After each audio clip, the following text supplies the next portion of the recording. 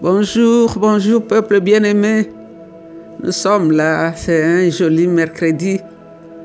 Il fait frais, mais le Seigneur est là. Il nous a réveillés ce matin. Il a renouvelé le souffle de vie au-dedans de nous. La parole de Dieu qui est écrite dans Lamentation 3, c'est ce que nous sommes en train de vivre aujourd'hui parce qu'il a dit ses compassions ne sont pas arrivées à leur terme. Et il les renouvelle chaque matin. Nous sommes là sur la terre des hommes. Dieu nous a fait du bien. Nous respirons, nous marchons, nous parlons, nous écoutons. Nous pouvons même penser correctement. C'est un miracle. Nous rendons toute la gloire à celui-là qui est au ciel, qui contrôle la quantité de sang qui coule dans nos veines et qui nous a appris encore la température ce matin. Donc nous allons continuer la méditation de la parole de Dieu. Nous continuons toujours avec le chapitre 10 de Matthieu. Aujourd'hui, on va lire du verset 26 au verset 33. Je vais lire la parole de Dieu dans la version le français courant. Ne craignez donc pas les hommes. Tout ce qui est caché sera découvert et tout ce qui est secret sera connu. Ce que je vous dis dans l'obscurité, répétez-le à la lumière du jour. Et ce que vous entendez en secret, criez-le du haut de toi. Ne craignez pas ceux qui tuent le corps, mais qui ne peuvent pas tuer l'âme. Craignez plutôt Dieu qui peut faire périr à la fois le corps et l'âme dans l'enfer. Ne vendons pas 2 moineaux pour 1 sou. Cependant, aucun d'eux ne tombe à terre sans que Dieu, votre Père, le sache. Quant à vous, même vos cheveux sont tous comptés. N'ayez donc pas peur. Vous valez plus que beaucoup de moineaux. Si quelqu'un déclare publiquement m'appartenir, je déclarerai moi aussi devant mon Père qui est dans les cieux qu'il m'appartient. Mais si quelqu'un affirme publiquement ne pas me connaître, j'affirmerai moi aussi devant mon Père qui est dans les cieux que je ne le connais pas. Ça, c'est la parole de Dieu, c'est Jésus qui parle ici. Nous savons depuis que nous avons commencé le chapitre 10 avec le choix de 12, le Seigneur les a équipés, il les a envoyés et il leur a donné beaucoup d'instructions. Il leur a montré ce qui va se passer dans les champs de la mission. Il leur a montré ce qui les attend là-devant. Et il continue maintenant à leur parler ici. Il dit de ne pas avoir crainte. Il ne faut pas avoir crainte. Celui qu'il faut craindre, c'est qui? Il dit ne pas craindre donc les hommes. Car il dit ici que tout ce qui est caché sera révélé. Verset 26 au verset 27, à travers la persécution, rien ne pourra arrêter les disciples pour annoncer publiquement l'évangile dans la vérité. Ils ont appris en secret, dans le noir. Maintenant, c'est le temps de se tenir sans peur. Ils doivent proclamer sur les toits ou à haute voix ce qu'ils ont appris en secret. Le Seigneur a répété plusieurs fois de ne pas avoir peur. La peur, c'est quoi? En grec, c'est phobéo, qui veut dire la panique, qui attrape quelqu'un et le pousse à s'enfuir loin. La peur, c'est être alarmé, c'est craindre, c'est être effrayé. La crainte, c'est faire fuir, c'est effaroucher, c'est intimider. C'est être anxieux. Jésus est en train d'encourager ses disciples de ne pas être des gens faciles à être intimidés ou être effrayés, mais d'avoir une crainte révérentielle de Dieu.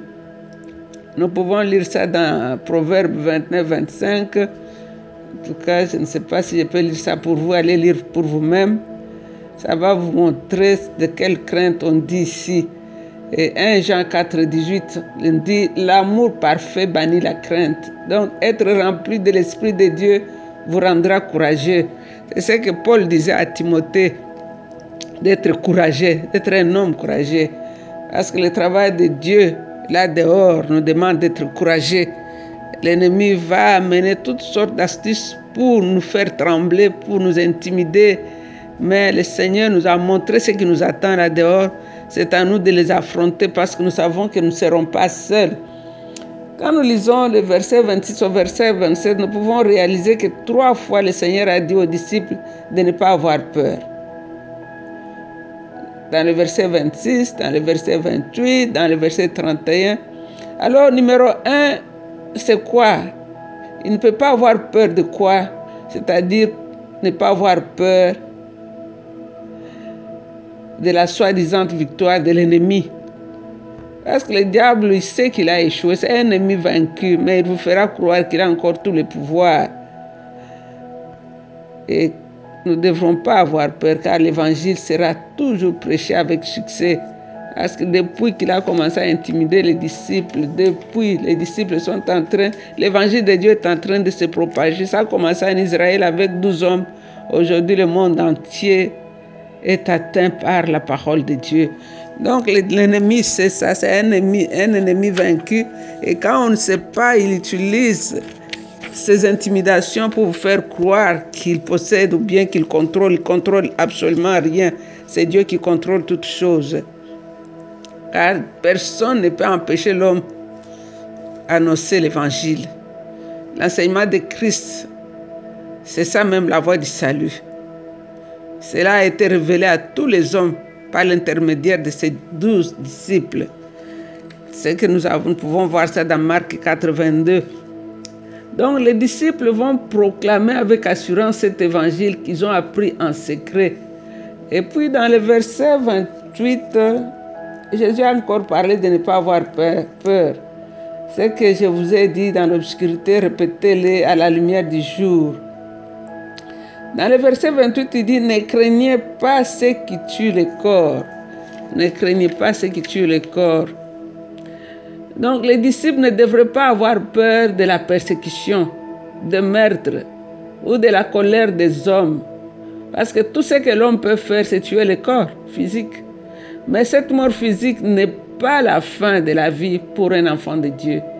Parce que pour un chrétien, mourir, c'est être avec Christ. Et cela est meilleur que toutes les autres choses. Si je suis avec Christ, j'ai tout. Donc, la mort pour un enfant de Dieu, c'est la délivrance des péchés, c'est la délivrance de la douleur, c'est la délivrance de la maladie, c'est la délivrance de la souffrance, c'est la délivrance de la mort parce que tu ne mourras plus jamais. Donc, c'est être dans la grande gloire éternelle. Donc, ici, nous pouvons dire que la pire des choses qu'un méchant peut faire à un enfant de Dieu, cela deviendra la meilleure des choses pour un enfant de Dieu. Donc les disciples pourront ne pas avoir peur de l'homme, mais doivent avoir la crainte révérentielle de Dieu. Il dit, craignez plutôt Dieu qui tue l'âme. C'est ça qu'il nous a dit ici. Craignez plutôt Dieu qui peut faire périr à la fois le corps et l'âme dans l'enfer. Donc c'est ce Dieu-là que nous devons craindre, pas avoir la peur d'un homme.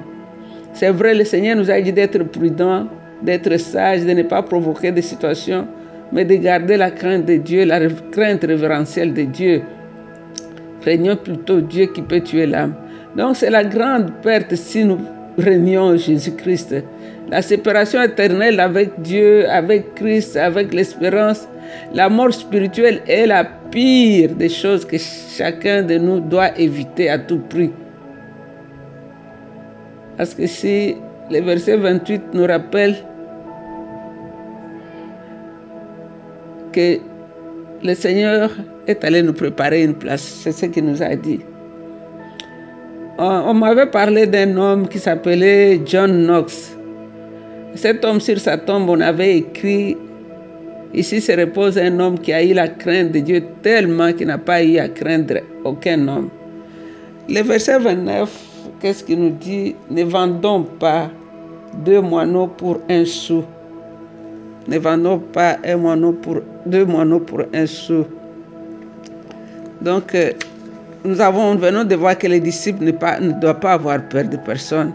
Et si on nous montre la valeur que nous avons 2 moineaux, on les vend pour 1 sou. C'est ce que la parole de Dieu nous dit. Donc, c'est-à-dire, au milieu même de toutes sortes de troubles, les disciples doivent avoir confiance que Dieu prendra soin de lui. Parce que nous valons plus que des moineaux. Si les moineaux qui coûtent la moitié d'1 sou, Dieu prend soin de lui. Et toi, son enfant, Jésus a payé le prix pour ta vie. Dieu prendra soin de toi.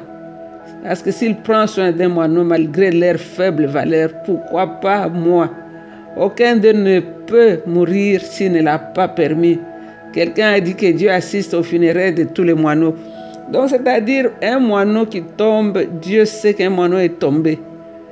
Alors, les mèches des cheveux sont comptées par l'Éternel. Donc, quel que soit l'endroit où tu vas te trouver, Dieu sera avec toi. Car il a dit, quand vous allez même passer dans les feux, je serai avec vous. Donc, le même Dieu qui personnellement s'intéresse à ces petits moineaux compte aussi les mèches de nos cheveux. Une mèche de cheveux vaut mieux qu'un moineau. Alors, si Dieu peut compter les cheveux qui tombent, tu sais combien tu les fais tomber chaque jour quand tu te peignes, mais il dit que Dieu connaît. Donc cela, ça nous montre que nous sommes ses enfants et nous avons plus de valeur que les moineaux. Donc on ne doit pas avoir peur. Sois courageux, sois fort, Dieu est avec toi. Dieu est avec toi. Donc parmi tous ces pouvoirs, Dieu possède celui de détruire l'âme d'un humain. Mais Dieu n'est pas seulement un créateur tout-puissant, il est également notre Père qui nous aime. Il prend soin de tous les oiseaux malgré leur faible valeur. Dieu te connaît par ton nom. C'est pourquoi il dit que j'ai ton nom gravé sur la paume de ma main. Et le verset 32 et 33, nous allons finir par là. Si quelqu'un déclare publiquement m'appartenir, je déclarerai moi aussi devant mon Père qui est dans les cieux qu'il m'appartient. Oui. Donc, ici, d'après tout ce qui se passe, les disciples ne sont pas appelés à renier Jésus. Malgré la persécution, malgré partout où vous allez partir, tenez bon, tenez ferme. Parce que si tu renies Jésus à cause de la peur, si quelqu'un déclare publiquement, c'est ce qu'il dit, si quelqu'un déclare publiquement m'appartenir, Jésus va le récompenser au ciel. Il va le confesser devant son Père. Ici, la confession de Jésus implique lui rester fidèle, rester loyal, fidèle, non seulement en parole, mais par notre vie. C'est reconnaître Jésus-Christ comme Seigneur et Sauveur devant Dieu et devant les hommes. Et ici même, nous pouvons voir que dans le cas des 12 disciples, c'était jusqu'à la mort. Nous savons, Pierre, la plupart de ses disciples sont morts comme des martyrs. Donc, ils ont confessé Jésus jusqu'à payer de leur propre vie. Et le verset 33 dit, mais si quelqu'un affirme publiquement ne pas me connaître, donc ça c'est grave. Renier Christ sur la terre sera payé en retour lorsqu'il va aussi vous renier devant son Père dans le ciel. Donc ici, renier, c'est refuser de reconnaître qu'il est notre maître. C'est dire je ne l'ai jamais connu. Donc cela n'implique pas le reniement temporaire comme Pierre qui par la frousse, la peur. Et nous voyons qu'à la fin, il s'est repenti.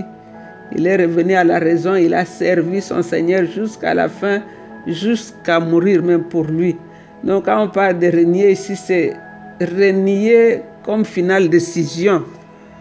Renier comme finale décision. Donc ici, dans ces 2 versets, Jésus nous fait entendre qu'aux yeux de Dieu, il n'y a rien de pire qu'un croyant en secret. C'est lui qui secrètement se dit chrétien, mais en public, il renie, il renonce. Il ne veut pas croire que Jésus est Seigneur et Sauveur. Oh Seigneur, nous te disons merci. Nous te disons merci, grand Dieu de l'univers. Nous te disons merci, Père très saint, Père juste, Père grand et glorieux. Nous te disons merci, Maître des temps et des circonstances. Nous te disons merci, toi, le roi des rois et le seigneur des seigneurs. Toi qui es avec nous. Tu as dit, je suis avec vous, je serai avec vous jusqu'à la fin des temps. Seigneur, tu as promis d'être avec nous quand nous allons traverser les eaux profondes. Tu as promis d'être avec nous quand nous serons dans le feu. Seigneur, c'est pourquoi tu nous as répété plusieurs fois, ne craignez pas, ne craignez pas, ne craignez pas. C'est pourquoi nous voulons t'aimer. Nous voulons t'adorer, nous voulons t'exalter, toi, le maître des temps et des circonstances, toi, le commencement et la fin de l'histoire, toi, le roi glorieux, toi, le pain de vie, c'est toi le Messie. Tu es Dieu et il n'y en a point comme toi. Tu es unique dans ton genre, ô Dieu. Tu n'as ni fin ni commencement des jours, Jésus. Tes jours n'ont pas commencé, tes jours ne s'épuiseront jamais. C'est pourquoi, Père, mon âme veut te louer, mon âme veut t'exalter, mon âme veut t'aimer, mon âme veut t'adorer. Garde-nous fidèles à toi, Seigneur, car nous avons un prix à remporter, nous avons des victoires à gagner. Garde-nous fidèles à toi, Seigneur, toi le souverain des rois de la terre. Garde-nous fidèles à toi, Seigneur, toi le souverain Dieu. Papa, je viens devant toi avec mes frères et sœurs qui sont sur les champs de la mission. Seigneur, garde-les fidèles à toi, quel que soit ce qui va se passer, Seigneur, qu'ils puissent, comme Étienne, pendant le temps de la persécution, se rappeler que toi, tu es celui qui détient leur vie et que rien n'est trop difficile pour toi. Toi qui as promis d'être avec nous, tu seras toujours avec nous. Toi qui as même dit que quand on va vous interroger, vous aurez à prier et je vais vous mettre dans la bouche les paroles à répondre. Papa, j'ai prié pour mon frère, j'ai prié pour ma sœur, qui ne sait pas ce qu'il doit dire. Peut-être en ce moment, il est acculé. Il est sur le point d'abandonner à cause de la persécution. Il est sur le point d'abandonner à cause des problèmes. Seigneur, ma prière est que tu ouvres ses yeux spirituels pour qu'il puisse voir la récompense qu'il attend là-devant.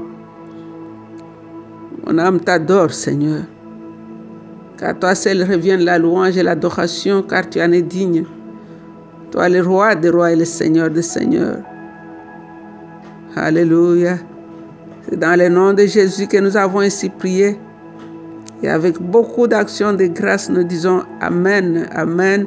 C'est encore une fois votre servante, Maman Jeanne, avec l'équipe de Maman d'adoration. Nous disons Amen. Vous êtes bénis, demeurez bénis. Bye bye.